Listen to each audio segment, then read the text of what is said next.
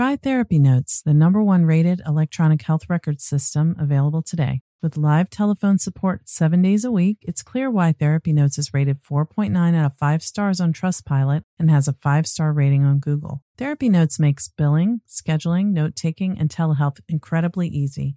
And now, for all you prescribers out there, Therapy Notes is proudly introducing ePrescribe. Try it today with no strings attached and see why everyone is switching to Therapy Notes, now featuring ePrescribe. You can get 2 months free by using promo code CHAT at therapynotes.com.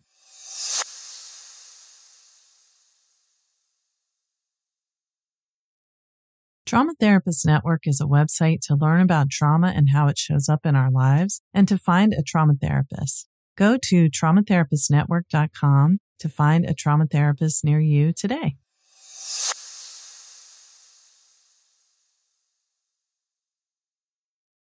Are you going through menopause or perimenopause? It can be a struggle to find comfort in your body with night sweats, hot flashes, and so many other uncomfortable symptoms. Hormone Harmony is a supplement for women going through perimenopause, menopause, or postmenopause, created by Happy Mammoth. They are dedicated to making women's lives easier using only science-backed ingredients that have been proven to work for women. Hormone Harmony contains science-backed herbal extracts called adaptogens. They help the body adapt to any stressors, like chaotic hormonal changes that happen naturally throughout women's lives. So Hormone Harmony isn't just for menopause. Any woman with symptoms of hormonal imbalances can take it, but it's perfect for those horrible menopause symptoms that put a woman's life on hold. Hot flashes and night sweats, racing thoughts and low moods, poor sleep and feeling tired all the time. For a limited time, you can get 15% off on your entire first order at happymammoth.com. Just use the code CHAT at checkout. That's happymammoth.com and use the code CHAT for 15% off today.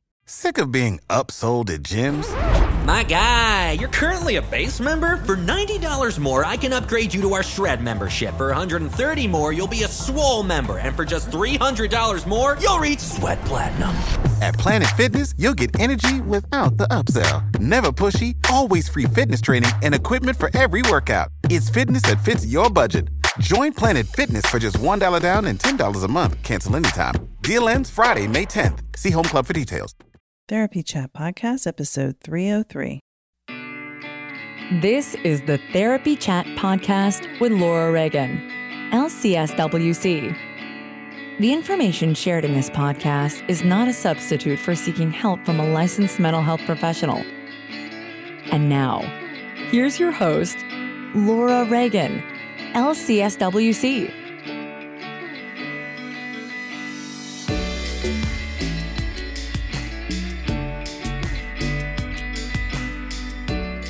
Thank you to Sunset Lake CBD for sponsoring this week's episode. Use promo code CHAT for 20% off your entire order at sunsetlakecbd.com. Sunset Lake CBD is a farmer-owned small business that ships craft CBD products directly from their farm outside of Burlington, Vermont to your door. Sunset Lake CBD has something for everyone. They offer tinctures, edibles, salves, and coffee designed to help with sleep, stress, and sore muscles. Sunset Lake CBD customers support regenerative agriculture that preserves the health of the land and creates meaningful employment in the community. Farm workers are paid a living wage and employees own the majority of the company. Remember, use promo code CHAT to get 20% off your entire order at sunsetlakecbd.com. Hey everyone, it's me, Laura Reagan. Just wanted to make sure that you know about what I've got going on this summer. I don't think I've really talked about it much here, which is silly, but in case you didn't hear, I did start a second podcast called Trauma Chat, which is really for anyone who wants to understand what trauma is and how it shows up in our lives. As you've heard me say, if you've listened to this show, I've mentioned a million times that people tend to think that trauma is something that happens to someone else, something horrific and unthinkable, unspeakable. And that is true. Trauma is that. But it's also experiences that are very commonly shared among many of us, most of us. On Trauma Chat, I break down what trauma is in hopefully understandable language that's not stigmatizing.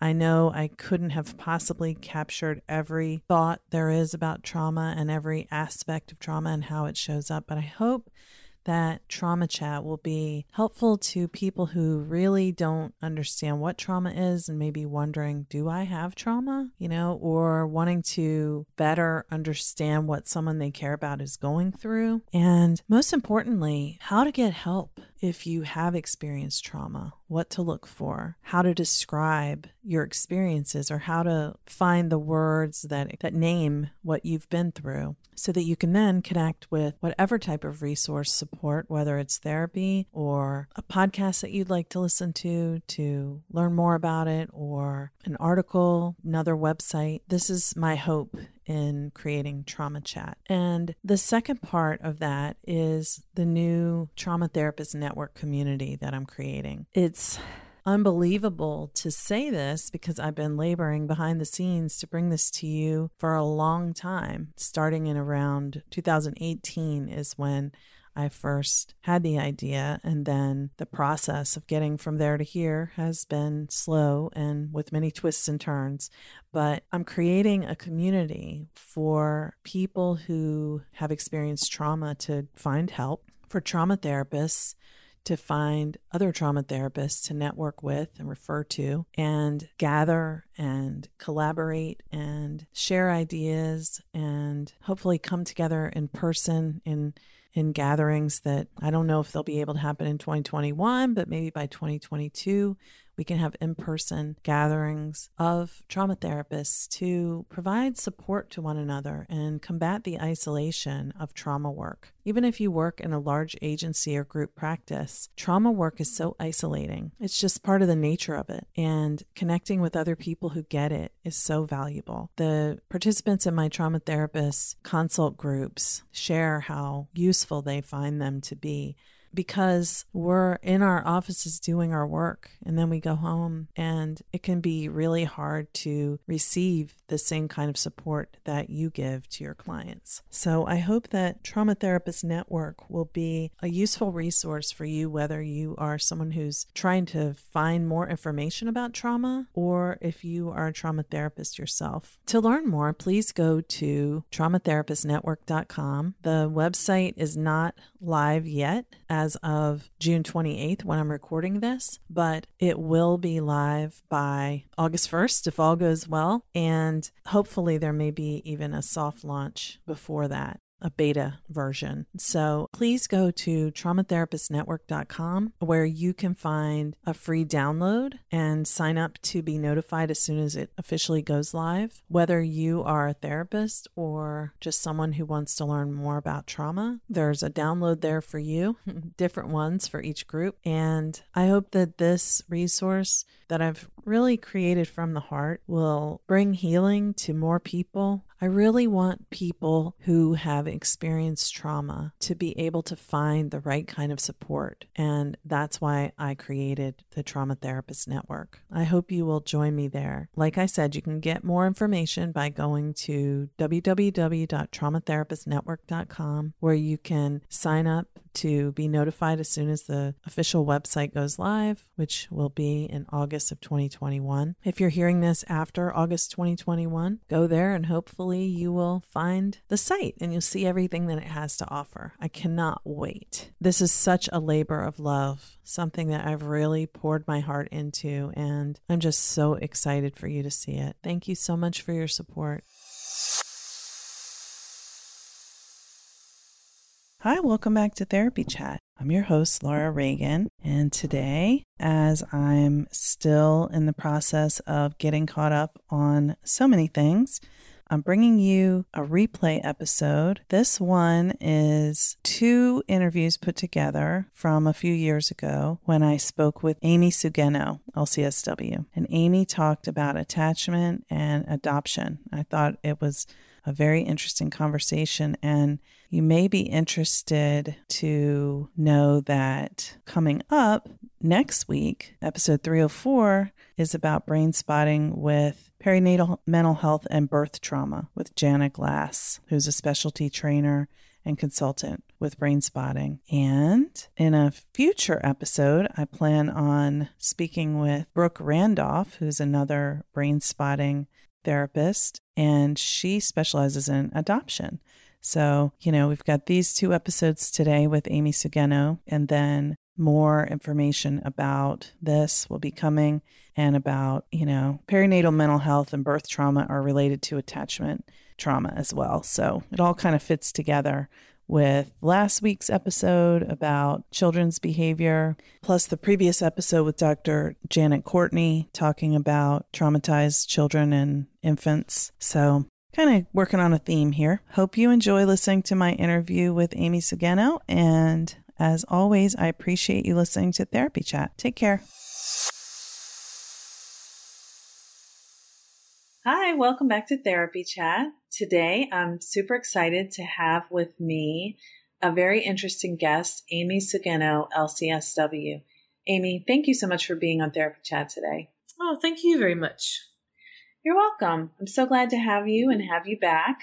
You're one of the people who I interviewed months ago and unfortunately lost the audio for, so one who was very gracious to allow me to re-record our interview, and I'm hoping it's going to be even better this time. Yes. Looking forward to it. So, Amy, let's just start right off. If you can tell our listeners a little bit about yourself and your practice. Yeah, so I am a therapist down in Texas, Central Texas, not too far from Austin.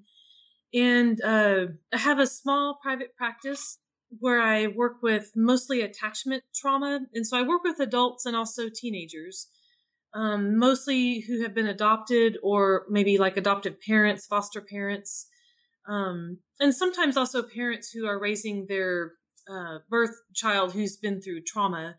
So my background, my training is in, for the past 10 years or so, has been working with all kinds of different traumas. But now I've a little bit more of a narrow focus into adoption, attachment trauma.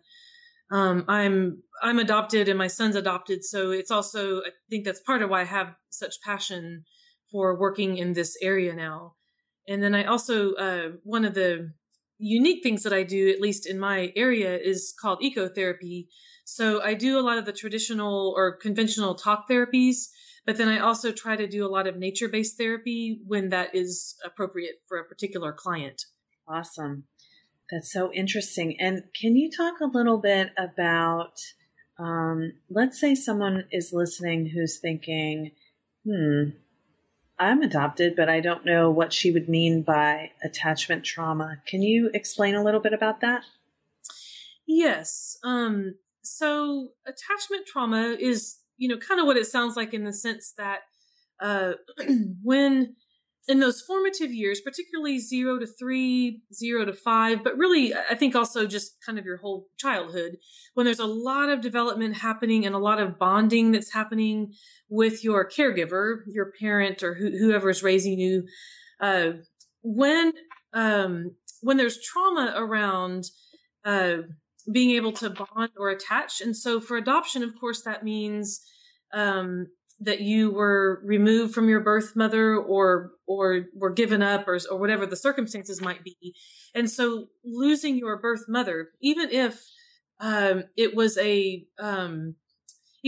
something that wasn't necessarily traumatic as far as what it might look like she gave you up maybe willingly because whatever different reasons, that can cause a lot of trauma for the developing baby or toddler. And I kind of think about it as you were in your birth mom's womb for 9 months. And so that was your whole world. And then so even being given up as a baby, if that attachment bond was severed for some reason as a baby and you were adopted, even at that young age, everything that you knew, your whole world has now changed. It's now gone. And so it can cause the baby to just be not really sure what's going on. The smells are different. The sounds are different. So even placed into a loving home, a safe home, it can be a really, I feel like that it's probably a really confusing experience. And I say I feel like because we can't know exactly what it's like for like a newborn baby or a young baby. But there is then, and not necessarily for every adopted person, but for a number of people, that can then lead to a lot of difficulties later on as far as how to trust people, how to even form relationships with people in a healthy sort of way. Maybe you have lots and lots of friends, but it's hard to have like deeper friendships. All different kinds of things can come up later on that have to do with basically a very deep fear of abandonment that is not a logical thing. Often it's not like the person's logically thinking, oh my gosh, my friend might not want to be friends with me anymore. It's a really deep sort of subconscious kind of thing that happens with people. Thank you for explaining that. And I think it's really, adoption is such an interesting experience in our culture that, there are many children who are born and then they move to an adoptive family. At any point, it could be from, in the first days after birth and any point along their childhood development path. But culturally, we have this message of, if you were adopted, then now you're in a better situation. So there's nothing wrong. And there's, everything's happy now. It's like happily ever after. But for the person who was adopted, if they experience that attachment trauma that you just spoke about, they may feel, well, something's not okay for me. I don't know what it is because I'm in this loving family. I've always been wanted. I never even knew my birth mother. So it's not that, but it could be related to that attachment trauma that they can't really place. They can't put their finger on it. Yes. And I kind of, the best way that I can think about it in my mind, the way I'll often describe it to people, it's kind of like trying to hold on to fog. You've got this fog around you. You can see it. It's real. You can maybe feel it if it's really thick fog, but you can't actually just grab a hold of fog. And so what I mean by that is that it can often be like a pervasive kind of, maybe it's a pervasive sort of confusion, or maybe it's a pervasive feeling of like, I just don't really fit. And it may not even be in the person's conscious mind, or it may be, but I don't really fit anywhere. Like maybe I don't really look like my parents, my adoptive parents. Or maybe I do, but maybe my temperament is different. So it kind of brings in the idea of how important mirroring is, where especially when you're very little and as you're growing up and your brain is developing, how helpful it is to be able to see yourself in your parents. Maybe that's something as simple as your hair color, or maybe it's you can sing really well like your mom, or you're really athletic like, your aunt or something like that. But you can see where you come from if you're not an adopted person.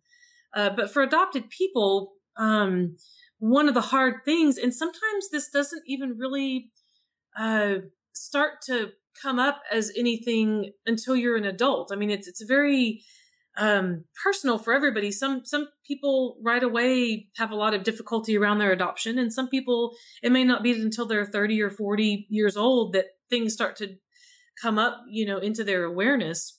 But I think there's something about not knowing where you come from, not knowing, not knowing who you come from, unless it's an open adoption. Of course, then you might have some more of those answers.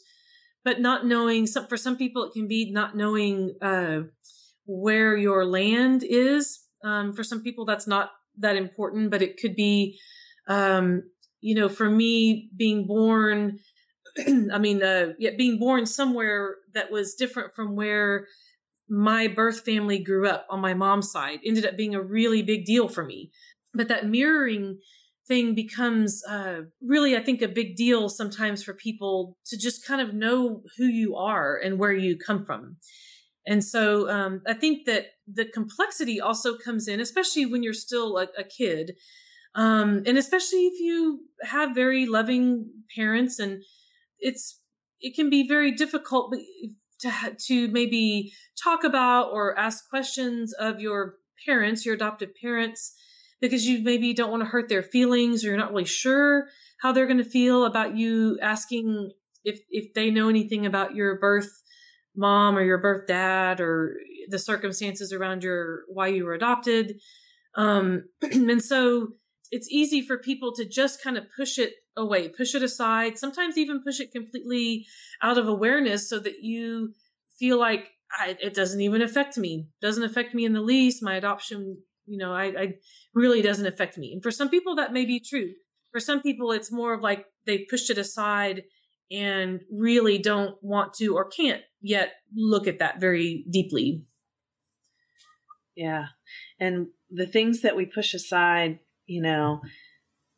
and don't think about because we can't handle thinking about them, are so outside of our awareness most of the time that we don't know we're doing it at all. It's very unconscious. Yes, exactly. And I think it speaks to, I've met people, and I'm sure that many of your listeners have too, maybe come across somebody who's adopted, maybe they're already an adult, and they, talk about their adoption like, no, I don't want to think about it. I don't want to talk about it. I want nothing to do with it. I have no desire to meet my birth mom or my birth dad. And so on the surface, the words that they're saying make it sound like maybe they're not really that affected. It's not really a big part of their lives, but the intensity of how they're speaking, like, no, I don't want anything to do with it, I could care less, kind of gives you a hint to that maybe it is a place that has a lot of, if they were to look into it more deeply, maybe it would have just a lot of overwhelming pain or confusion. And, in that way that trauma works, it's not logical at all. It's not like, well, I don't have any pain around it because I know that my birth mom, she had to give me up, because of whatever different circumstances. It wasn't because she didn't love me. It wasn't anything about me that I did wrong. And you can have all the logic in your mind that you want, but that way that trauma doesn't really connect with logic. It's more, so it becomes this deep place of abandonment. Even if you weren't abandoned, per se, or you weren't abandoned because of something horrible about yourself, it's still, for some people, it can still have that feeling. There was something so horrible about me or so deficient about me that she just had to give me up. And so that kind of speaks into the trauma piece, but that's really deep and difficult and painful stuff to look at. And so it's understandable that people want or need to keep that pushed aside, and maybe let it come out in little bits and pieces, or maybe it doesn't come out at all. So that's why it's the trauma piece of it, why it's, characterized by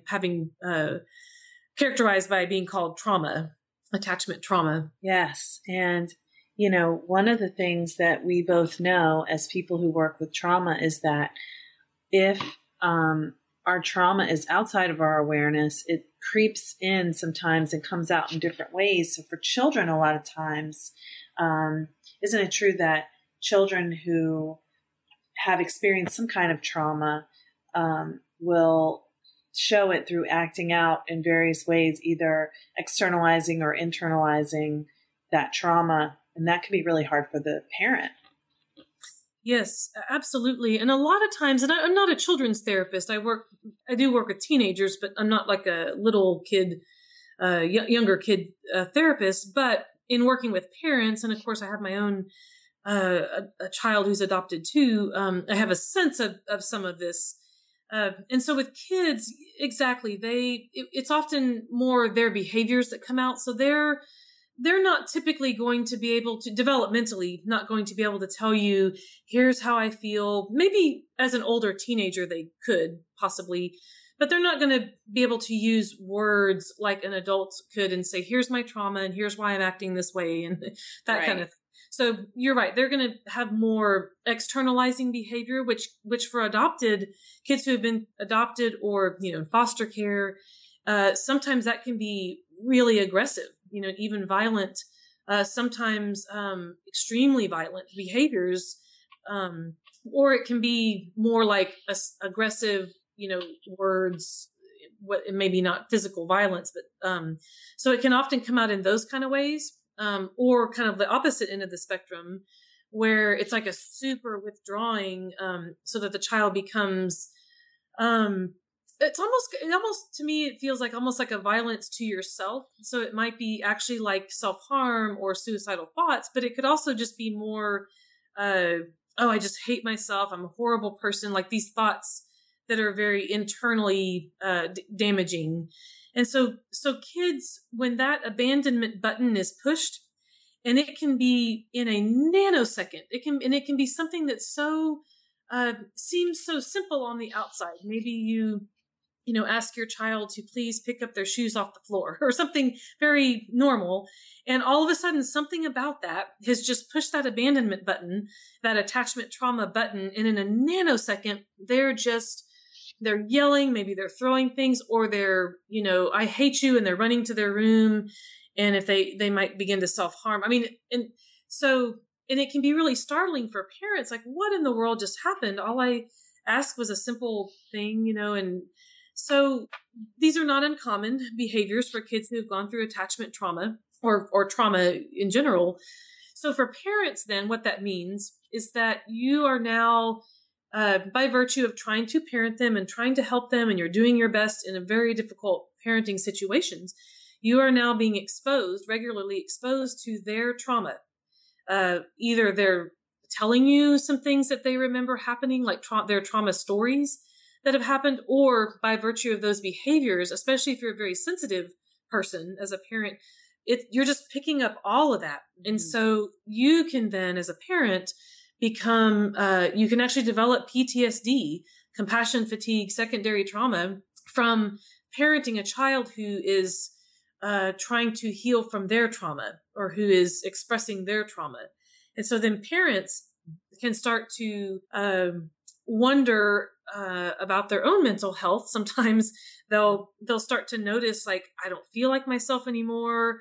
I'm more irritable. I'm withdrawing all the time. I don't like my kid, or I'm exhausted, and not just tired. It's like to the bone exhausted all the time. I don't feel like myself anymore. I used to be a happy person, or I used to love to do this, play guitars or some kind of hobby.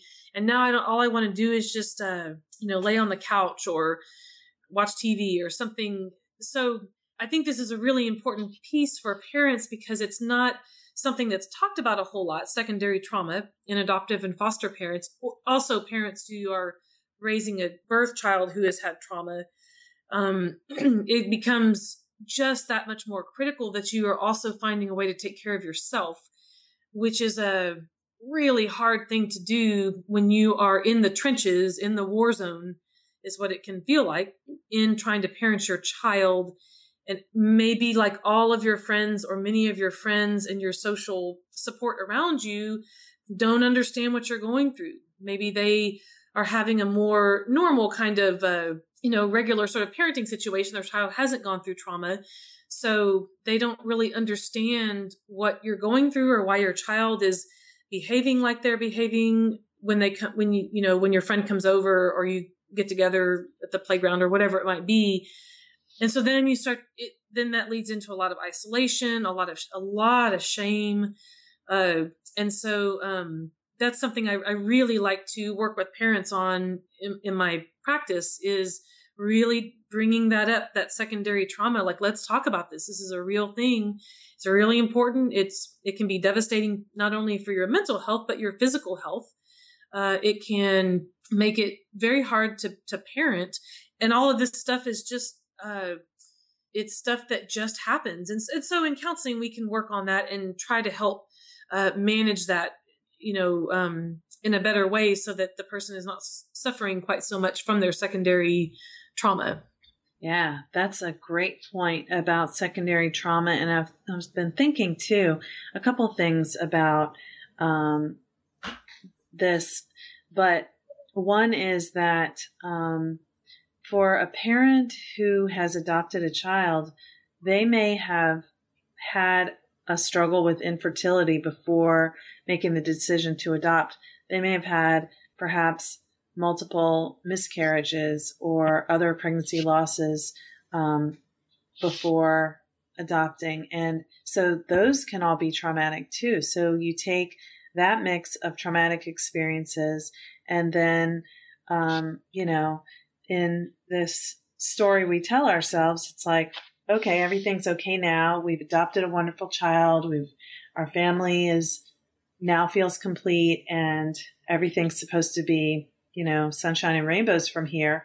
And then the child who experienced either the attachment trauma or some other type of trauma in their early childhood is acting out, and the parent begins to have those effects of secondary traumatic stress. I imagine it can just make people feel like they are really like going crazy. I think you touched on such a great point. There's a few things about that. So yes, for people who are adopting, for a lot of people, maybe not everybody, but for a number of people, it's exactly like what you were describing. Maybe they've had struggles with infertility, and so they've had a lot of infertility treatments that they've had to undergo, or miscarriages, so that you begin your life as a parent. Like, say that the adoption goes through and now you're at home starting your new life with your adopted child. It's not uncommon to start your parenting journey, your life as a parent, from a really exhausted place, first of all, and also from a place where you are possibly still carrying a tremendous amount of grief. Yeah. And perhaps you have worked on some of that grief. If you've gone to therapy or some grief support groups, maybe you've begun to work on some of that, but probably there's still a lot of it that's still there. And so that's the first part, is that you're not starting your parenting life as a parent from like a refreshed place or a place that is, kind of completely happy. And so that's a really hard thing, because while you're having to help your new child adjust to their new home and to their new family, you're still dealing with so much grief. And that's too much, really. I mean, it strikes me as just too much for one person. So hopefully then if a parent hasn't found support yet, that they might be able to seek out some support for that, or continued support. The other part of that is that I was thinking about a parent's own attachment style, because we all, of course, have our own childhoods. Obviously, we were all children once, and we had our parents or whoever raised us. And so we all grow up with our own attachment styles, or our own attachment tendencies. And if that was not a really secure attachment, and you can Google, if you're wondering what different attachment styles, you can Google that, but there's a few different attachment styles. I think it's probably a lot more complicated than just a few styles. But if you did not grow up with a secure attachment that was safe and loving, and where you didn't really have to worry about the attachment with your parent, particularly your mom. And I think probably a lot of people did not grow up with that kind of secure attachment style. So if you've had attachment difficulties in your own childhood, or especially if you had your own traumas, abuse or neglect, or the death of a parent, or other kinds of traumas, and if those have been left unresolved, or if you haven't done any work around those, so that they're just kind of still sitting there, that's going to all get very likely all churned up. And I think that's very normal for parenting anyway. Mm-hmm. And then parenting a child who has their trauma, and so they're giving you all their trauma by their behaviors and different things. And now your trauma is getting all churned up from like 30 years ago or something. And your attachment style is getting, maybe it was kind of an insecure attachment, or elements of insecure attachment. That is going to just all get churned up, or at least the potential for that. And so I think the work for parents, part of the work is also, if they can connect with a therapist who can also help them with that part of it, their own past trauma, maybe talking some about their own attachment, because attachment with an adopted child is it's a really hard thing. And I don't mean every single adopted child, but for a lot of adoptive parents, this is a huge source of discussion. And how do I bond with this child? How do I help this child bond with me? Because I'm a stranger. At least kind of in the beginning, I'm a complete stranger to them, to my child, and my child's a complete stranger to me. And so the attachment and the bonding can be really, really difficult. And sometimes that happens with birth children as well. I don't mean to say that giving birth to a child means you're automatically going to have like perfect, secure attachment, because that sometimes is a difficult thing too. But for adoptive parents, I think it's probably almost par for the experience is just that's going to happen for probably a lot of adopted parents, is the attachment is just going to be hard. And attachment's a two-way street. So it's not just how can I help my child attach to me, my adopted child? How can I make sure that I'm attaching and bonding with my child, which is really hard if most of your experience with them in those early days, especially, is that they're crying all the time, they're pushing you away. If they're an older child, maybe they're throwing things at you, or they're just pushing and pushing and pushing you away. Hiding, running from you. Yeah, that can be it can be very hard to even want to attach to that child. And of course you want to, but how in the world do you do that? So it can, so then there's so much shame that's like, I want to attach this child, but maybe there's this hidden feeling of like, man, I'm so tired, and I'm tired of all of his behaviors or her behaviors.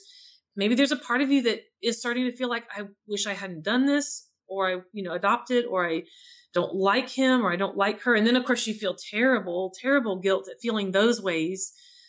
So being able to find a therapist who can really help you to express these things without feeling shamed, without feeling like I'm just the most horrible parent on the face of the earth.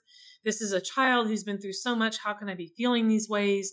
A therapist that can sit with you through all of that and just listen, and then try to help you make sense of, try to normalize some of it and help you make sense of that, and then help you to find ways to begin to work through some of that to a little bit of a calmer place, or a better place. And that might take, some time, depending on what's happening at home with your parent, with your child, and also, with your relationship.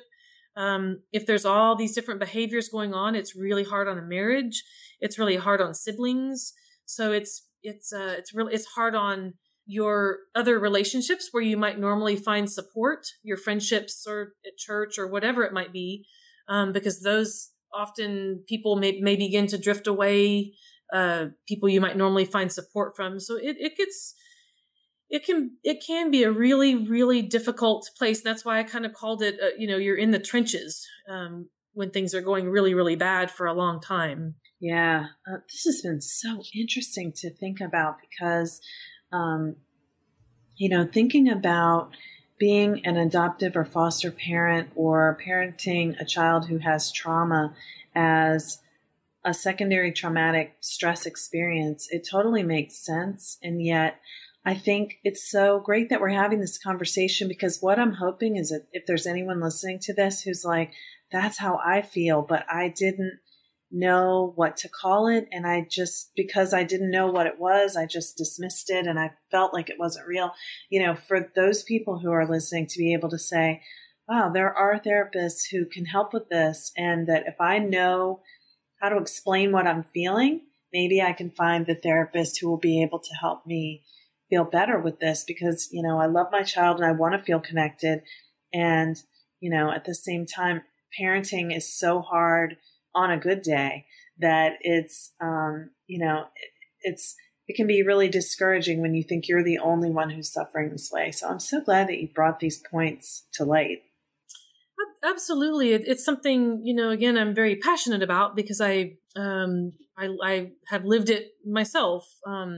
And so it's something that, it's something I feel that's really, trauma is something that I've, loved working with for a long time and still love to work with. And I think this is a piece of trauma that's not that well understood, attachment trauma. is maybe, and certainly there are some really great neuroscientists and therapists who are doing research and working with people around this, but it's not a real common sort of thing to be able to get accurate information on.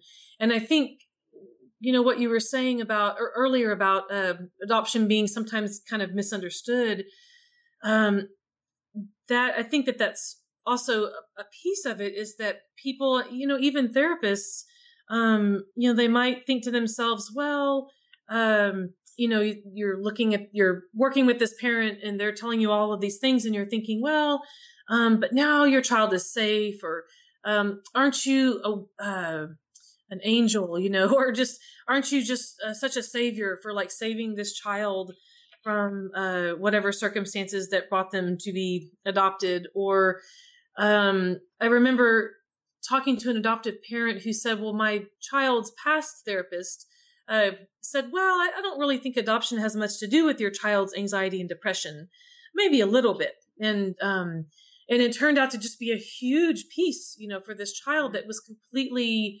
overlooked by a well-meaning therapist. I don't mean to,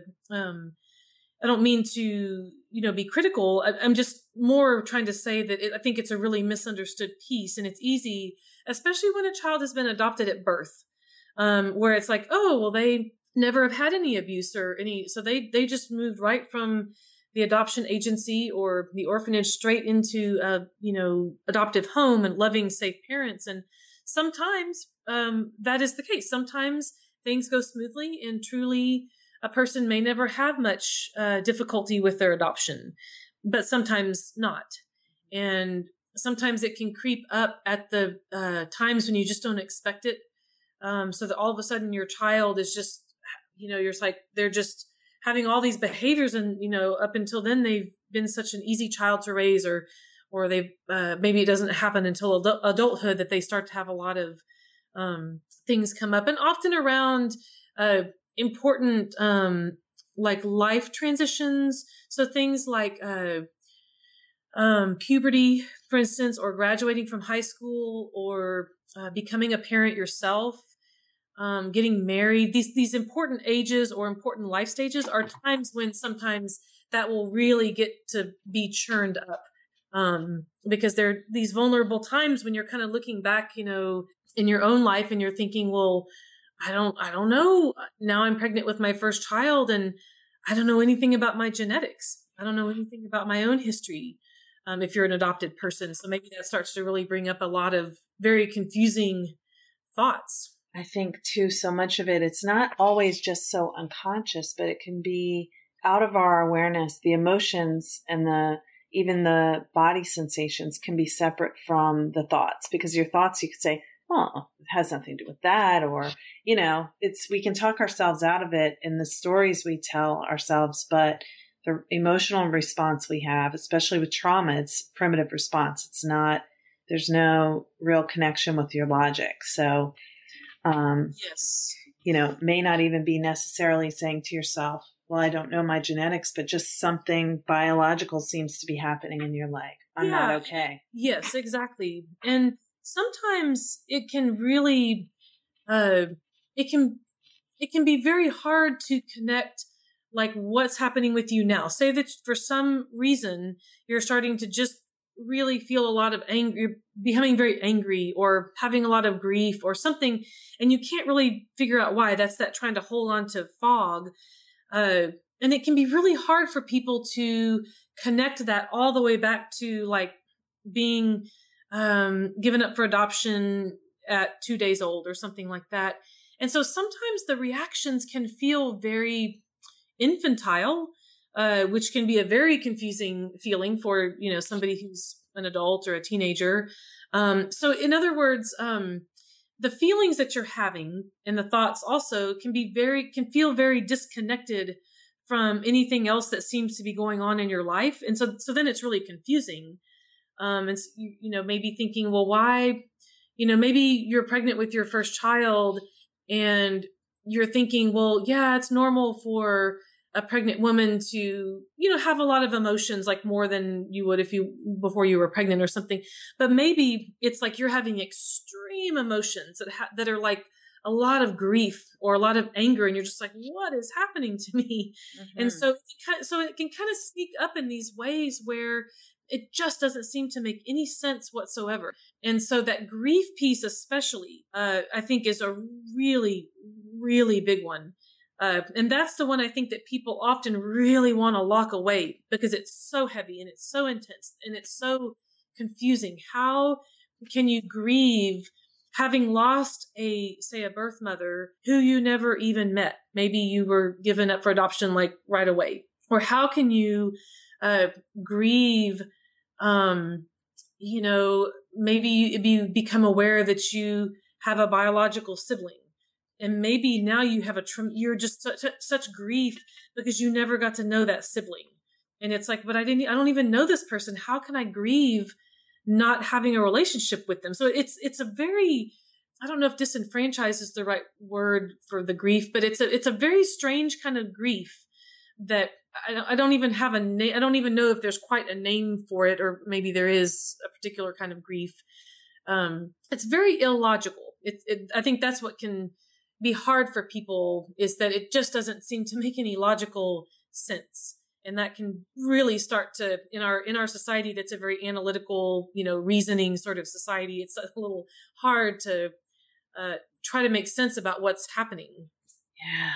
Oh, this has been so interesting. So, I hope that people who are listening, if any of these feelings seem like anything that you could be experiencing or someone might be, just knowing that there's a reason that could make sense why you would be feeling this way, and maybe, exploring that with a therapist would be useful. I think that's really fabulous. And, it's been very thought-provoking for me. And, so I want to give you a few minutes too to talk about how in your practice you work with, all of the different types of clients you work with who are affected by attachment trauma and adoption, and how ecotherapy comes into play with it. Yeah. So, that's something that is a real, that I'm really passionate about, is ecotherapy. And like I said, I do a lot of the real conventional types of talk therapies, and some sand tray and different things. But,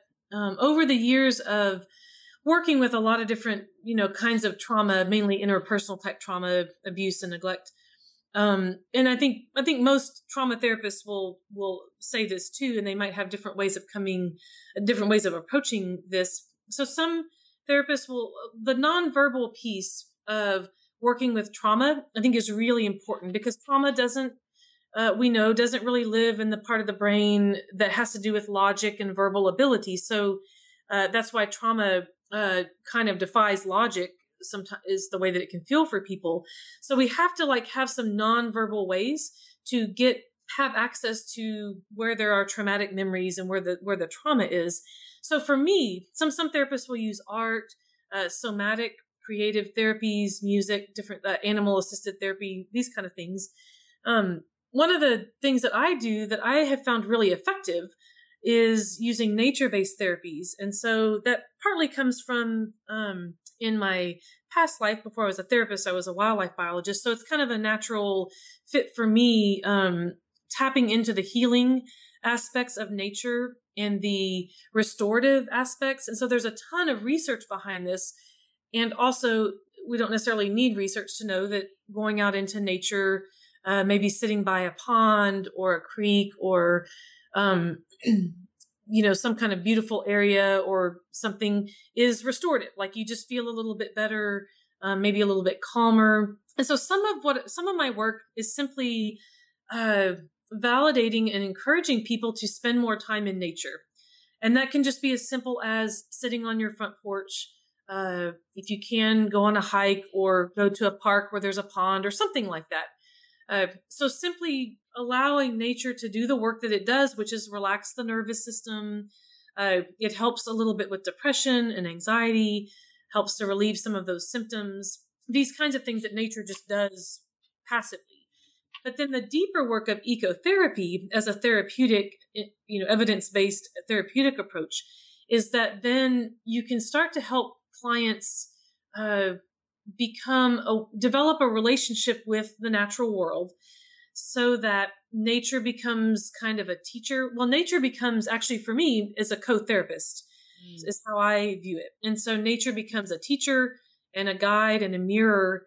And it's hard to explain in words because it's very experiential. But for instance, I might be sitting next to a creek or something with a client, and maybe we're talking about a particular, maybe she or he says, I really love this rock that we're sitting on. This is, and so I might say something like, well, what seems to come up for you when you are thinking about this rock or as you're touching this rock? And they might start to talk about the strength of the rock or the steadiness of the rock. Or maybe they're talking about water and how water is so, feels very cleansing or something like this. So we can begin to then take it into a deeper place of, maybe, that might be the rock as a reflection of their own inner strength as one example. Or it might be that when you are not feeling very strong as a parent or as a person, which happens to all of us, maybe this is a place where you can come and simply sit with this rock, let nature do what it does passively to help, and also just kind of be with this rock and see if you can just begin to feel a little more strength, and that can also be maybe a particular animal. Some people talk about, I'm more connected to trees because they're flexible, or they bend with the wind, or I love their roots. And so that becomes like a mirror of who they are inside. And then we can talk about, their strengths, like this tree, maybe you have really deep roots. So that maybe one of your strengths as a parent is that you are a really steady, strong person, but it's not strong in the same way that like a grizzly bear is strong or something. It's more of a deep inner well of strength. Or maybe you're very flexible as a parent. Maybe that's a strength of yours, so that when you're having a difficult parenting moment, you can visualize this tree that we're sitting here next to that you have seemed to, really enjoy. And you maybe in your mind, you see it moving with the wind, something like this. Again, it's hard to explain in words, but experiencing it, it can be really deeply moving and deeply affecting for people. And what I love about it is it's also very gentle. Trauma is a very powerful thing. And I love that connecting with nature is a very gentle sort of thing. We're often sitting side by side or we're walking side by side, which is a gentle thing in and of itself, because it's not two people staring at each other in a therapist's office. It's, we don't have to look at each other in that same way. And that can be really helpful for some people when their trauma is or their secondary trauma is so intense that even just being in a therapist's office is too much. So, I find it to be a much more gentle kind of therapy. And I also find it to be very containing. And so you can you think about veterans who, maybe you've heard about these, like rafting trips and different trips where they're, rafting down water that's like churning and really powerful water. And there's canyons, canyon walls along the side. These are really strong elements of nature. And part of what I think is going on is that that has the ability to contain the immensely strong feelings that come with PTSD and the body sensations and the nightmares and the thoughts and the hypervigilance. So sometimes these really strong elements of nature, or the spaciousness of nature, can contain that. Whereas in a therapist's office, you're in a little box, like my office. I try to make it really welcoming, but it's still a box inside. And sometimes it's just too much for people. Their feelings and their experience of PTSD is just too big and too overwhelming that to even try to talk about it is just too much. And now they're re-traumatized. But being out in nature, there's something about it where nature can just kind of contain or absorb that a little bit better. And a lot of it's nonverbal. And so I'm also trusting that nature is just allowing things to happen. Maybe it's as simple as calming the nervous system. But I can see it happening, and I can feel the difference working with people outside versus in my office. And sometimes working in my office is is the appropriate place to be. So I don't necessarily go outside all the time with people. So anyway, that's kind of in a nutshell, sort of how that works. Yeah, that was a really interesting description. And I know we're kind of getting to the end of our time, so I wish we could talk more about ecotherapy. Maybe if you want to come back for a third interview, we can get into that more. Yeah. I mean, I would love that. Yeah. So, Amy, how can people find out more about what you're doing? I know you do a lot of workshops, presentations, in addition to your clinical work. How can people keep up with what you have going on? Yeah. So of course, anybody who's in Texas, which is where I am, I'm in Marble Falls for anybody who might be listening who is in Texas.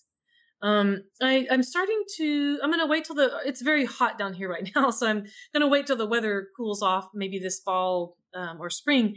And I'm going to start to do, what I'd like to do is a lot more, workshops and maybe retreats, but also just guided nature, connectedness walks. And some of those will be free. You know, some of the bigger ones like retreats or something, of course, will have a fee associated. But so anybody who lives in Texas, especially in the Austin, Central Texas area, they could go to my website and just sign up on my to get my blog. Although I will say that I've gotten a little bit lax about doing blog posts, so it's been a while. But that would get you onto my mailing list. Or somebody could just email me directly through my contact page and just say, can you please put me on your ecotherapy mailing list or something? And I'd be happy to do that. And what is your website? Oh, yes, that would be helpful. It's www.amysugeno counseling. So that's AMYSUGENO counseling.com. And most of my website is more about my counseling practice. The walks and the retreats, I'm just now starting to really work on those. So I may actually come up with a whole different website at some point that will just talk about all the ecotherapy stuff. So my website right now does not have a huge presence, as far as what I'm offering with ecotherapy.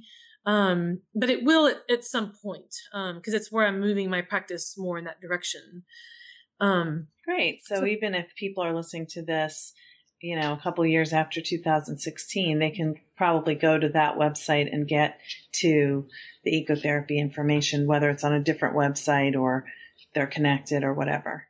Exactly. And then actually one thing, if there's anybody listening who is from the Wisconsin, Minnesota area, in October, it's the 21st and the 22nd of October, it's the Wisconsin Foster and Adoptive Parent Association fall conference. And I'm actually going to be speaking up there. I'm going to be doing an ecotherapy workshop one day. And then the next day, I think I'm going to be doing maybe the keynote. I'm going to do another talk. I don't know if it's the keynote or I don't remember, but I'll be speaking again. And that's going to be more on secondary trauma in foster and adoptive parents. I'm going to be doing two things with that. So anybody who wants to go to that conference, that would be a way I think it's pretty affordable.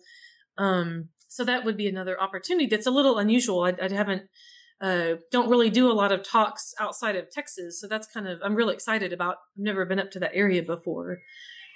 That is very cool. So that's October 2016. And hopefully people who are listening to this after that time will still be able to go on your website and see the other things you're doing coming up and get your newsletter and all that good stuff. Well, Amy, it's been delightful to talk to you again, and I hope that we'll continue this conversation in the future. But for now, thank you so much for being on Therapy Chat. Oh, thank you. It's my pleasure. I really enjoyed it. Hey, everybody. I wanted to take a quick minute to tell you about my experience with Sunset Lake CBD. I first tried CBD when my integrative doctor recommended it for chronic neck pain and tension that tends to wake me up at night. I really like Sunset Lake CBD's products. The full spectrum CBD tincture is mild tasting compared to others I've tried, and I find it works quickly. It doesn't feel sedating, but it does have a pleasant calming effect. And I also like the CBD gummies. They taste good and they work well. So if you're looking for a craft CBD product that comes directly from a farm outside Burlington, Vermont that's a producer for Ben & Jerry's ice cream, you're going to want to check out Sunset Lake CBD. And remember, Therapy Chat listeners get 20% off using the promo code CHAT. So go to sunsetlakecbd.com and use the promo code CHAT. Today, I am really excited to bring back someone who many of you have heard from recently on Therapy Chat. My guest today, for the second time, is the wonderful Amy Sugeno, LCSW, who is a clinical ecotherapist in Marble Falls, Texas. Amy, thanks so much for coming back onto Therapy Chat. Oh, thank you. It's my pleasure. Yeah, last time we were talking about attachment, and we got so involved in talking about that, we really didn't get to go in depth into ecotherapy, which I was originally planning on talking with you about, and I wanted to bring you back on so that our audience, I know we talked about it a little bit on that other episode, but I would like our audience to be able to hear more about what ecotherapy is and how you use it and what the research is on this method and why it's beneficial and who it helps and what it's like and all that good stuff. Yep, that sounds great. I'm ready. Awesome. So let's just start off, if you will, by, can you just explain for people who are listening, what is ecotherapy? Yeah. Well, so ecotherapy is often referred or talked about as an emerging field with ancient roots. And that was something that one of the pioneers in this field, Craig Chalquist, he talks about it in that way. And it's basically any nature-based intervention or nature-based therapy. So that could be animal-assisted therapy, equine therapy, or canine, or with any sort of therapy animal, horticultural therapy, adventure therapy, and also wilderness therapy, which can be thought of in different ways. Wilderness therapy is probably the way I work the most, which is in more wilderness-like settings, maybe like a state park or something like that, where we basically take the work that we might do indoors in my office, but we're doing it outside. So nature becomes like my co-therapist in a way. So it's more of a depth psychology type of approach in that way. So, but anytime you're bringing nature into the healing process or the therapeutic process, that falls under the umbrella of ecotherapy. Okay, so nature is your co-therapist. Yeah, and so ecotherapy, because it is such an emerging field, there's still a lot that's being worked out, and a lot of clinicians and also non-clinicians, other types of healing professions, are using ecotherapy in a lot of different ways. So it's hard to really describe all the different ways. Some people stay on the topic of more like eco-wellness, and so they bring nature in to help physical health or emotional health. So that might be like to lower blood pressure, to reduce stress, that sort of thing. So it's more about quality of life and wellness. There's a lot of work around, I'm not sure exactly what to call it, but I think of it as sort of deep soul work. So that might be things like vision quests. This is in the realm of earth-based healing. So the Animus Institute, and there's some others that are doing some really deep transformative type of work that might fall kind of into the purview of ecotherapy. And then there's clinical ecotherapists who are usually licensed clinical mental health professionals who are bringing that kind of training and background and then blending that into bringing nature in to also help with that healing process. So that might be something like, say, a licensed social worker who wants to work with either an individual or, say, a group of women who have experienced childhood sexual abuse, and then maybe you have the therapy happening outdoors, so you're bringing in that part of things, and maybe you're also looking at how the abuse has affected maybe attachment or being able to trust in relationships or something like that. So you're bringing in a really deeply clinical approach in with what nature can also offer. It's very interesting. And so that is what you're doing. You're a clinical ecotherapist, you're a licensed social worker, licensed clinical social worker, and you're using nature. So I guess what does the research say about this? How do we know, what do we know about its effectiveness? Yeah, so again, as an emerging field, there's a lot of research behind how nature, being in nature, or even viewing pictures of nature affects the brain. Like there's been a lot of studies doing like MRI sorts of brain imaging work whenever people look at a picture of nature. Now there's these like mobile imaging devices, so you can actually go out into nature, and researchers can measure nature exposure more like in real time when you're actually outdoors. But as an emerging field, there's a lot of research around that, and there's more and more research around the actual ecotherapy, especially more in the clinical ecotherapy realm. A lot of the research centers around depression and anxiety, stress relief, which is kind of intuitive for anybody who enjoys nature or spends time in nature. That's one of the first things you notice that you get out of that, is you just get a sense of relaxation and letting the stress kind of fade away. But there's a number of good studies on depression and how it can help to reduce rumination, which can be a difficult thing when somebody's struggling with depression. That can be a symptom that happens where you go over something in your mind over and over and over again. So it can decrease rumination. And also there's one really interesting study, and I want to say it was done in England, but I may be wrong about that, where they did cognitive therapy. And it was one group was the control group. So they got cognitive behavioral therapy regular inside a hospital setting like they would normally receive it. And the other group got the exact same type of therapy, but in a forested setting. And what this particular research study found, which is a really good research design, and what this study found was that the people who were in the forested setting, that their depression went into remission, and it stayed in remission for, I think they did like a 6-week or some kind of follow-up, and it stayed in remission. In some cases, even better than what antidepressants were able to accomplish as far as remission. So there's some really great studies out there, and more really robust studies are coming out that are looking at things like, well, how much nature exposure is helpful for, say, stress relief or something. So that's good stuff that's coming out. Yeah.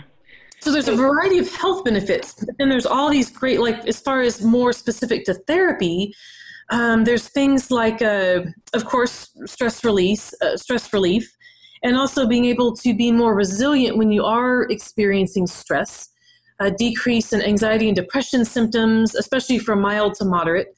Also things, reduction in ADHD symptoms with just being outside, promotes empathy, decreases impulsivity. One of the ones I think about a lot, since I work a lot with trauma, is the effect on the nervous system. So it helps there's some studies around that being in nature helps to calm the nervous system, and also helps to regulate our daily cortisol pattern. And cortisol, of course, it's a very complicated reaction, is stress, but one of the key hormones is cortisol. And so when we're under chronic stress, that gets dysregulated. And so being in nature can help to regulate our daily cortisol levels.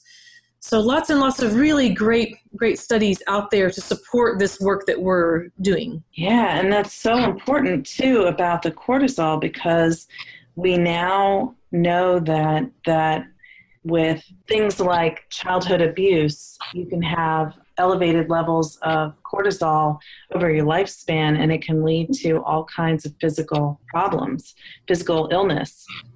Yeah, absolutely. And there's some really, I just was looking this up the other day, there's some really interesting research that's come out on what's called earthing or grounding. And of course, a lot of therapists, that's a pretty, especially working with trauma, that's a really common tool, this idea of grounding. In other words, helping to calm the nervous system, maybe even literally touching something around you like your chair or something if you're starting to have some feelings of panic or fear or a little bit of re-traumatization or something like that. And so there's some really interesting research around being in connection, like direct connection to the earth. So for most of us, that would be like going barefoot. So you go to the beach, and of course it's kind of real common to take your shoes off and to walk on the sand. But it could also be, especially if you live in areas where the grass is really green and soft, you might enjoy taking your shoes and socks off and feeling the grass under your feet. And so there's some really interesting research where the earth has an electrical field, and that electrical field, if we're in direct contact with it, like skin, with our skin, that comes up through our skin and actually does all this. And this is actually research from the medical community, where it begins to re-regulate some of our like electrical, so like the nervous system, also the endocrine system. So it seems like one of the directions that's going in is for people with chronic health problems, maybe such as asthma or anxiety, different kinds of things, diabetes, coronary heart, or heart disease sorts of things, that there may be some help in being connected more directly to the earth, walking with your feet or something like that. So the research is a little bit new, but it's really fascinating, and especially because it comes from the medical community, where they tend to do really rigorous studies. I've been kind of keeping an eye on that because it has a lot of really great implications. Absolutely. Have you heard, and if you haven't, then don't worry about it, but have you heard about forest bathing? Yeah. So that started, originated in Japan. I want to say in the early 1980s. So they were really on the very forefront of this idea that, as far as in a more modern way, what I mean is that for thousands of years, people have been turning to nature for restoration and stress relief and these kind of things. But in a more modern kind of like, tapping into nature for very specific things like health benefits, or in a more structured sort of way, the Japanese in the early 1980s began to not only advocate, so that my understanding is that the Japanese government actually was advocating for their citizens to please, on your lunch break or after work or whatever, we're going to set aside, there's these lands, these forests that we want you to go to and simply spend time out in nature. So it's different from like a guided hike where you're like maybe identifying birds or plants or something. It was more just go and be with nature. Go sit next to a tree or go walk around and just be. So kind of a mindfulness sort of approach to being in nature. And the great thing about that too is they have a ton of studies. So they began to study this, I guess, right from the start. They were doing lots of really good studies on how this was affecting people when they would go out into the forests. Now, interestingly, way before that, talking about like sanitariums where doctors would recommend when people had different lung illnesses, this was 100 or so many years ago, they would say, go out into the forest, or they would send people to sanitariums for health reasons. And it was thought that there was something helpful in the forest air, was how I've seen it termed. And it turns out that there's really something to that. Some of the Japanese research has found that there are chemicals that trees and send off called phytoncides that are originally to protect the tree from various harmful things that can happen, different, maybe, I don't know that much about trees, but different sorts of, things that can happen to trees that cause damage or cause a tree to get sick. So it protects the tree. Well, these phytoncides, they are emitted out into the air, out into the soil, into the water. But when they're emitted into the air, there's some interesting studies around that actually can provide some help to us as well. There's a few studies that talk about phytoncides being helpful for possible preventative effects for cancer, that these phytoncides help to natural killer cells, which are really important to our body's own way of trying to fight cancer. So these are kind of early studies. The forest bathing got us off into a really good, probably even was some of the beginning of this this field. Yeah, well, thank you for explaining it, because I had never heard that term until I heard it a couple weeks ago on the day before I was going on a hike in the woods. And I really thought about it while I was walking. And, it was a guided hike though, but still I was like, just thinking how the air is different and it feels different in the woods, in the forest, when you're surrounded by trees. Mm-hmm. Exactly. I often say that I can't feel bad when I'm hiking. Like I can be all in turmoil, and then I go hiking and I'm not. I feel good, and it's like, what was ever bothering me? I don't remember. Yeah, absolutely. And so as an ecotherapist, there's so many different levels. If you were my client, or if I was working with somebody, it could be that we go hiking or we go for a walk. I sometimes do a little bit of work more on a volunteer level, but as a mental health professional, work with women who have been affected by breast cancer diagnosis. And sometimes because of their treatment or because of the diagnosis, they are not able to, at that time, go on a long hike. And so there's also ways of doing ecotherapy even indoors, or it might be that, a homework assignment or something might be like sitting on your front porch or opening your window in your house if you're not able to really go outside, for whatever different reasons. So ecotherapists can work on a lot of different levels. It doesn't have to be, being able to go on a hike is a great thing and a really rich source of, therapeutic processes and all. So that's a great thing, but it doesn't have to be that we go on a 3-mile hike. It can be also just sitting by a creek, or sitting at a park, or, something along those, or doing indoor sorts of things as well. Yeah, that's really helpful to know, because, one of the things as a business owner that comes to my mind when you talk about ecotherapy is, how do you structure that into a day's worth of therapy sessions? Do you just see one person per day? And that doesn't seem possible. So can you talk about what that really looks like in your practice, and how some of the different ways you do it, and lengths of sessions and things like that? Yeah, so there's a lot of different ways. So it kind of course, depends a lot on your client, what they might be comfortable with or able to do, or what you're able to do. But so there's a lot of different ways to approach that. One can be that, and this is probably what I do the most, is to simply meet my client out at a trailhead at a park or something. And backing up from that, this is usually, we might take at least a few sessions to maybe discuss this. And so it's not a therapy, especially if you are doing more of a deeper kind of clinical ecotherapy work with somebody. You don't want to just right out of the, gate just say, hey, let's meet at this and such park, and we're going to go just take our therapy sessions outdoors. Because you want to do some assessment. What if your client has had some trauma outdoors, whether could be a sexual assault, but it could also be they were stung by a bee or something, and that was really frightening for them, or a veteran who has spent a lot of time outdoors in combat. Certainly you would want to assess for that. A forested setting for a Vietnam veteran might not be real comfortable, or it might be, but again, the assessment process is what's going to help you with that.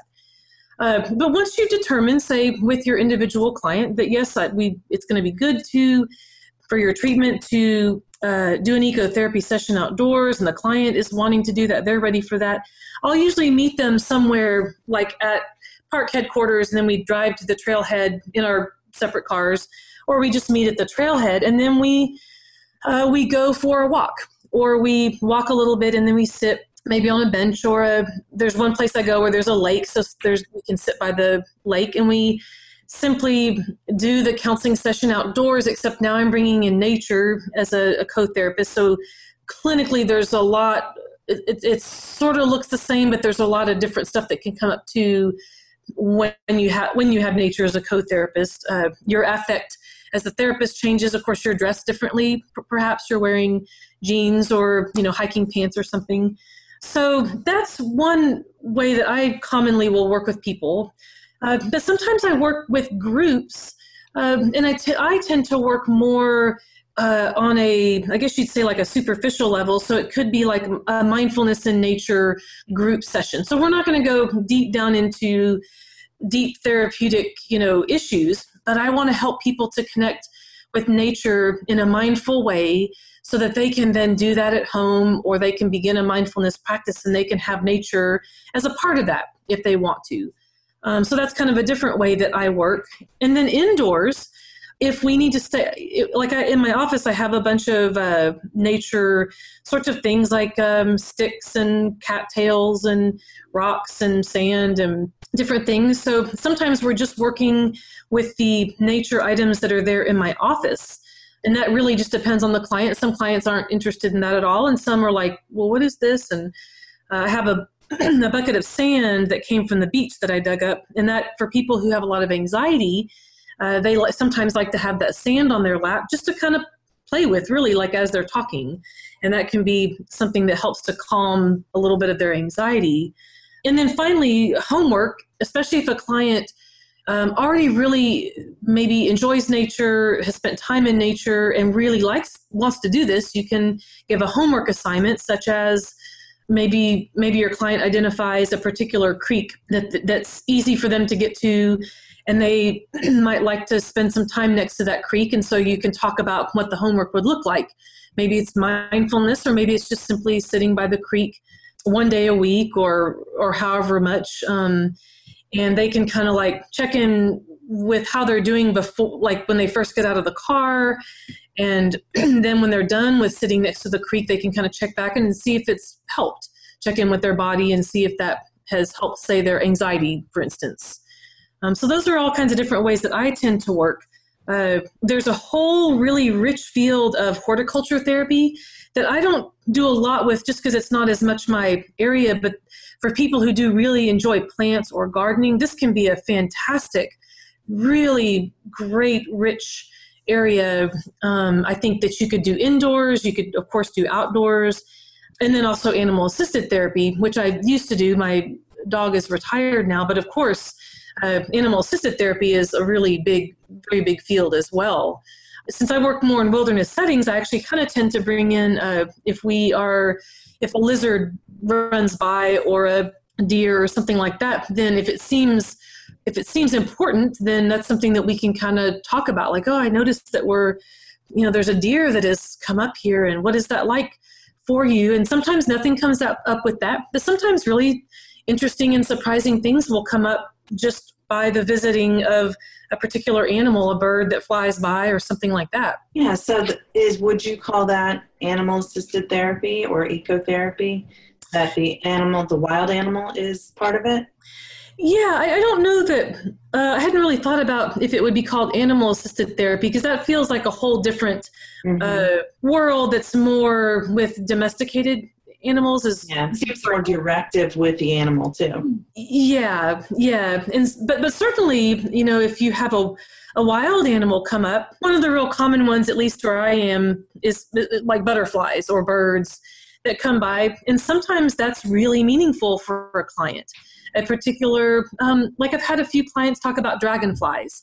If we're next to a creek and a dragonfly comes up and lands on a little stick or something like that. And for some clients, that's a really meaningful thing. And they'll talk about why that's so meaningful for them. And maybe it has to do with, I'll just kind of make this up. When my mother died, I saw a dragonfly, and she loved dragonflies, and I really felt like that was her way of communicating with me, so something to that effect. Yeah. And so that gives you some real richness into, rich material to work with. For other people, a dragonfly going by doesn't evoke that same sort of thing, but maybe a lizard does, or maybe if you're lucky enough to have, say, like a fox run by, or a hawk or an owl come and land like in a tree pretty close to you, like that can certainly, if nothing else, just be really exciting. And so that can lead into discussions about maybe how helpful it is just to be pulled into that mindfulness of that animal, that really wonderful owl that just landed right there, just pulls you right into mindfulness. And that can be a launching point for how nature can really help in a mindfulness practice if that's something that your client might be interested in. Or for some clinicians, and if the client seems to really benefit and enjoy this, you can really go down a path of sort of like, and this gets more into that deeper soul work of kind of like animal medicine. And some clients are not going to be, want this at all. And some really get into this and it's really helpful for them talking about, I feel like that my spirit animal or my power animal has always been a hawk. And so then you can talk about, well, what does that mean to you? What is a hawk? Is it, is a hawk really powerful? Is a hawk really, it's got great eyes? And so is that, as far as like visioning or clarity? I mean, so you can get into a lot of really rich metaphors with animal medicine, as well as metaphors with the landscape. For instance, I sometimes will go out to Big Bend. I haven't taken clients out there, but for my own self, go out to Big Bend National Park. And one time I was hiking and the rock formations were such that there was like a little narrow gap in between two rocks that looked out onto this really vast desert. So it was kind of like this narrow view onto a big, wide open expanse that was further out. And I remember thinking if I was with a client, we could talk about that particular metaphor of that narrow view opening into a wider view and see what, kind of comes up with that around maybe feeling restricted in how you feel right now, or maybe that could be being able to see what you want out of your life in the distance or something like that. Yeah. Of course, it depends on what comes up for the client. But I work a lot with metaphors in that particular way, whether it's an animal that comes up or flies by or something, or whether it's, a particular tree or the landscape itself. I like to ask people sometimes, what's catching your attention right now? There's all these things around us, trees and rocks and the sky and maybe flowers. What's catching your attention? And they'll always come up with something. They'll kind of look around and somebody might say, well, that tallest tree over there that's standing all by itself. That I just think that's really great. Like I just can't help but really be pulled in, really draws my attention. So then I'm thinking, okay, a tall tree all by itself, is that attachment related? Something about being all by yourself? Maybe, maybe not. Is there something about being the tallest tree?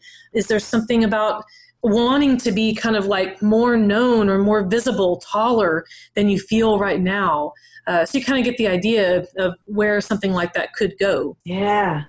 That's so beautiful the way you talked about it. And, I don't know about this because you are the one who knows about ecotherapy and I don't. So tell me if I'm wrong, but it feels like you're bringing in more intuition and inner wisdom into the therapeutic process through, I guess, that grounding in nature.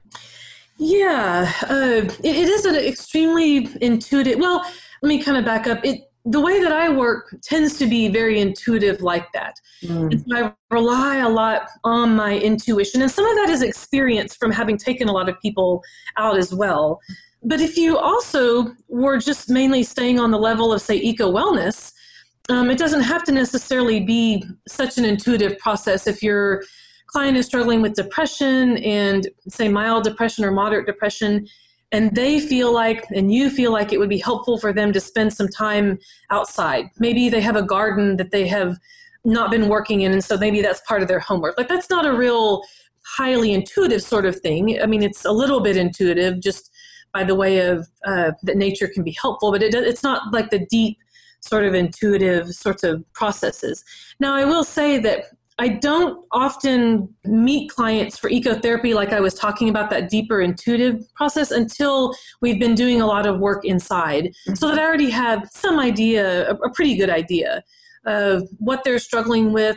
I might already have some different sort of working theories about, say, their attachments or different things that we haven't quite gotten to in therapy, but I really have a feeling that getting outside, I'm going to get a clearer picture of these things I've kind of been wondering about them. And so that's another part of it, is doing that deeper work. It's really helpful if you already have a good working relationship with your client. Yeah. Yeah. So it's not like one point I've heard you say is that it's not one size fits all approach.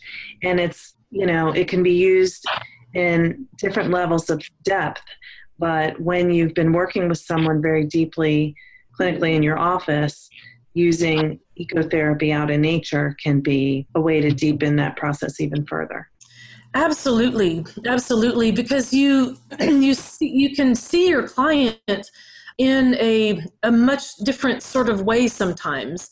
And I imagine some of that's because they see you differently. Again, maybe you're wearing different clothes. Your affect is a little bit different, or maybe like you're wearing, sunglasses or something. So you look different.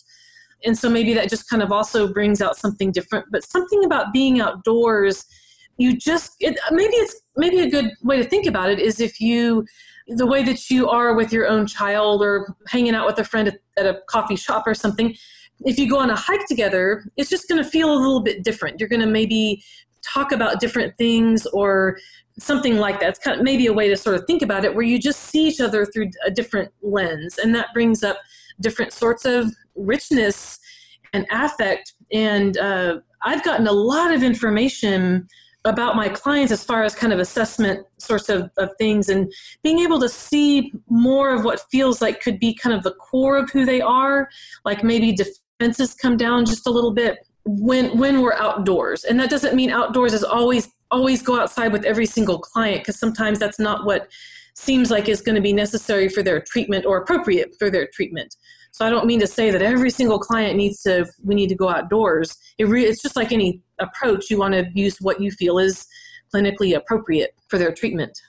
Yeah. I love this though. And I'm thinking too that there's a vulnerability to the fact that you're both outside.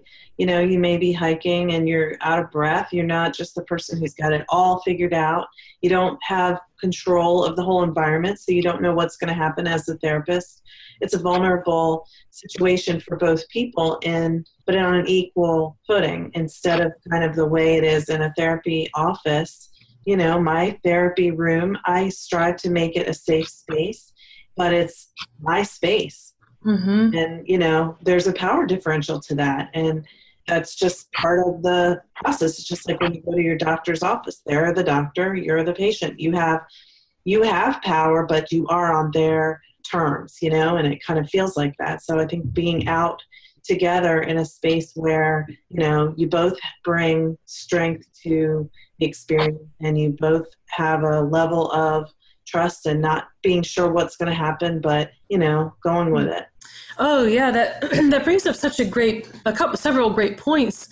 One is what you were talking about, that power differential. We can make our offices just as comfortable and warm as we want to, but as you say, there's still our office. It's still kind of like our turf, I guess. Mm-hmm. But nature, being outdoors, is nobody's.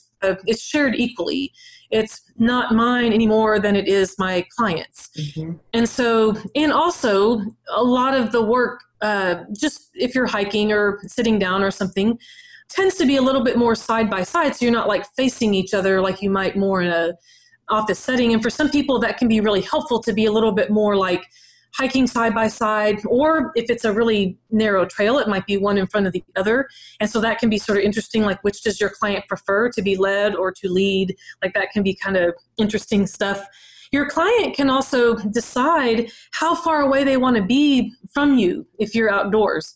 Whereas in the office, typically, at least adults and teens, you have like the client's chair or maybe a couple of chairs or something to choose from, and then your chair. It's like a set distance. But if you're hiking or something, I've had clients sometimes stand, pretty far away from me. And I thought, well, I didn't realize that, that this would be so uncomfortable for them. I wonder what it must be like in my office where they can't regulate their own amount of space mm-hmm. from me. So that gives me this great information. And sometimes I can monitor through different outdoor sessions, like do they end up getting closer and closer in space to where it's more of a normal amount of space, like I would stand next to a friend, or do they remain really far away from me?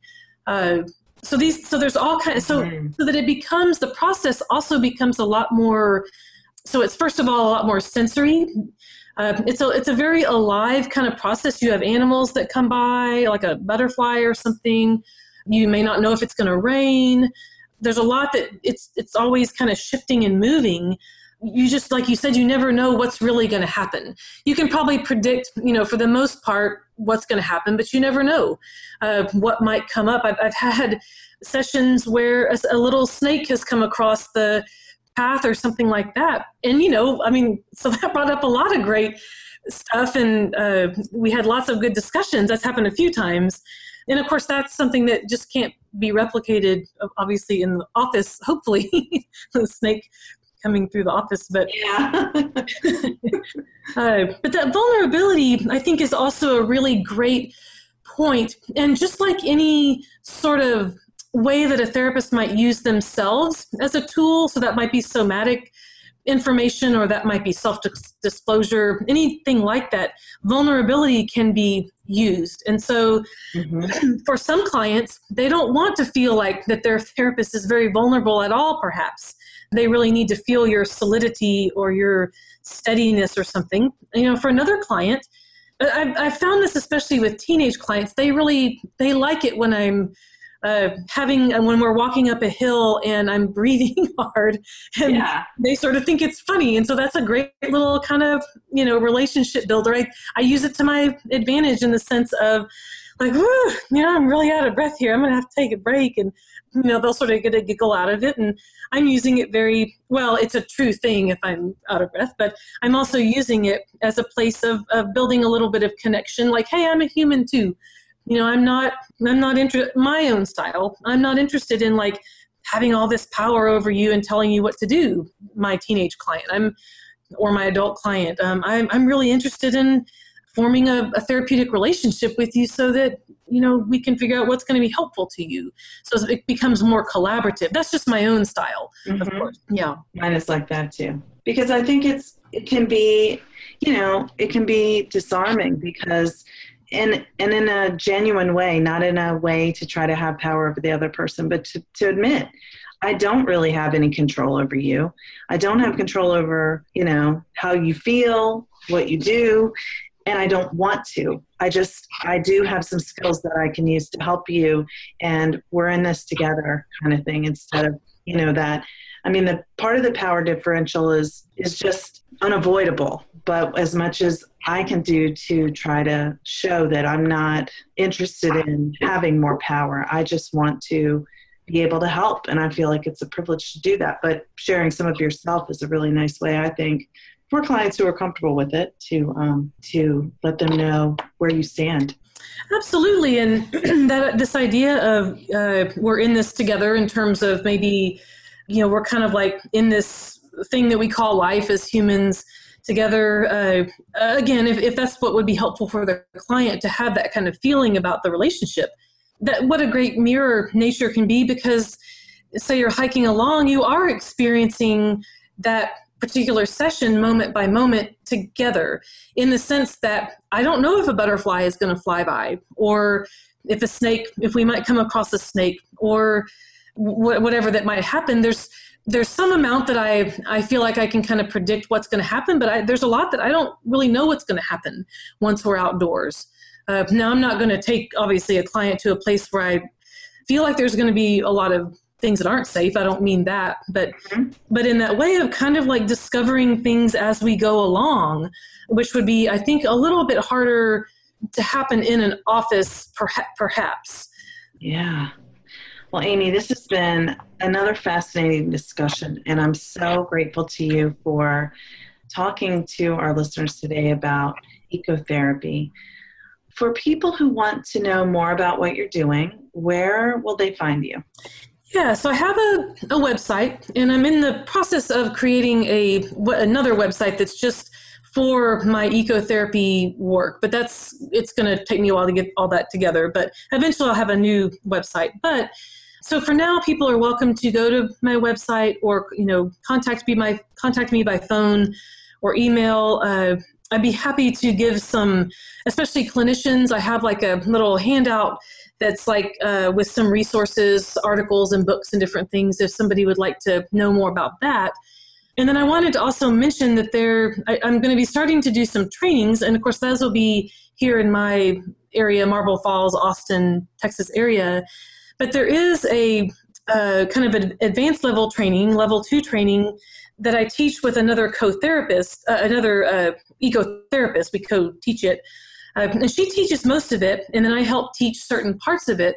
And that'll be coming up next summer. It's a 5-day, like really immersive, experiential, gain lots of tools and practice and just all kinds of things, as well as self-care and personal growth. And that's going to be in Virginia next summer in 2017 at the end of July. And that's, we did it last year for the first time, and it was really successful. It filled up, and it was great. And all these great collaborations have come out of that. So if somebody's really interested in, and this can be for clinicians or for other types of healers, professional healers, it's open to both anybody who wants to bring nature-based therapies and healing modalities into their work. So if somebody's interested in that, for sure, just have them give me a call or email or something. I'd definitely love to talk to them because the early bird rate is ending here pretty soon. So anyway, so that's another little thing that's exciting because there's not anything really else that I know of that's like this kind of training. And that's why we do it. Yeah, it sounds wonderful. And this will be in the summer of 2017. So people who are listening will have some time to sign up before missing out, hopefully even within the early bird timeframe too. Yes, and there is the other person who we're teaching it together. She's doing more. She takes care of the administrative types, signing up and that kind of stuff. And she's offering a diversity scholarship as well as some work study options too. So to help reduce some of the cost but it's kind of a first come first serve, of course, sort of thing. Wonderful. So can people get that from your website too? I don't think it's posted on my website, although that's a good idea to post that link. We're just kind of beginning to advertise for that. But for sure, people can email or call, and I can direct them right away to the link. And then I will, here in the next few weeks, I'll try to remember to get that actually posted up on the website as well. Wonderful. Amy, thank you so much. It's been a joy to have you back on Therapy Chat, and I look forward to connecting with you more soon. Oh, thank you, Laura. I had a great time talking with you. Thank you to Sunset Lake CBD for sponsoring this week's episode. Use promo code CHAT for 20% off your entire order at sunsetlakecbd.com. Sunset Lake CBD is a farmer-owned small business that ships craft CBD products directly from their farm outside of Burlington, Vermont, to your door. Sunset Lake CBD has something for everyone. They offer tinctures, edibles, salves, and coffee designed to help with sleep, stress, and sore muscles. Sunset Lake CBD customers support regenerative agriculture that preserves the health of the land and creates meaningful employment in the community. Farm workers are paid a living wage and employees own the majority of the company. Remember, use promo code CHAT to get 20% off your entire order at sunsetlakecbd.com. And for more information and resources on trauma and healing from trauma, go to www.traumatherapistnetwork.com. Trauma Therapist Network is a community for therapists and a place for anyone to go to learn more about trauma and find resources and connect with help. www.traumatherapistnetwork.com. Thank you for listening to Therapy Chat with your host, Laura Reagan, LCSWC. For more information, please visit therapychatpodcast.com. Try Therapy Notes, the #1 rated electronic health record system available today. With live telephone support 7 days a week, it's clear why Therapy Notes is rated 4.9 out of 5 stars on Trustpilot and has a 5-star rating on Google. Therapy Notes makes billing, scheduling, note-taking, and telehealth incredibly easy. And now for all you prescribers out there, Therapy Notes is proudly introducing ePrescribe. Try it today with no strings attached and see why everyone is switching to Therapy Notes, now featuring ePrescribe. You can get 2 months free by using promo code CHAT at therapynotes.com.